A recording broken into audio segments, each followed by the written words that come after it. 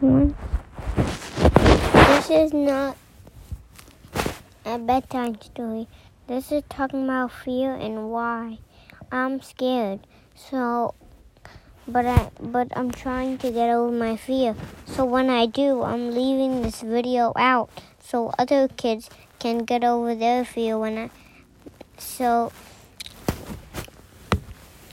when I get over my fear, I'm leaving this video out so other kids can get over it too.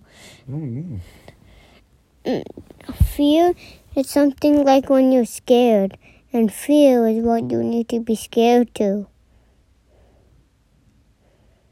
And you need to understand why fear is coming to you. Because God made every human afraid of one thing. God made me afraid of being alone. But I need to get used to that. So you know what to do.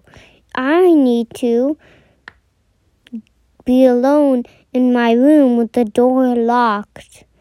That's why I made this video. Whatever you're scared of, just do it.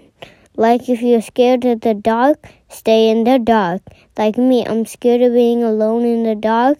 I need to turn off the lights in my room and lock myself in. So that is the thing I want to say. Bye, fans. Peace, yo.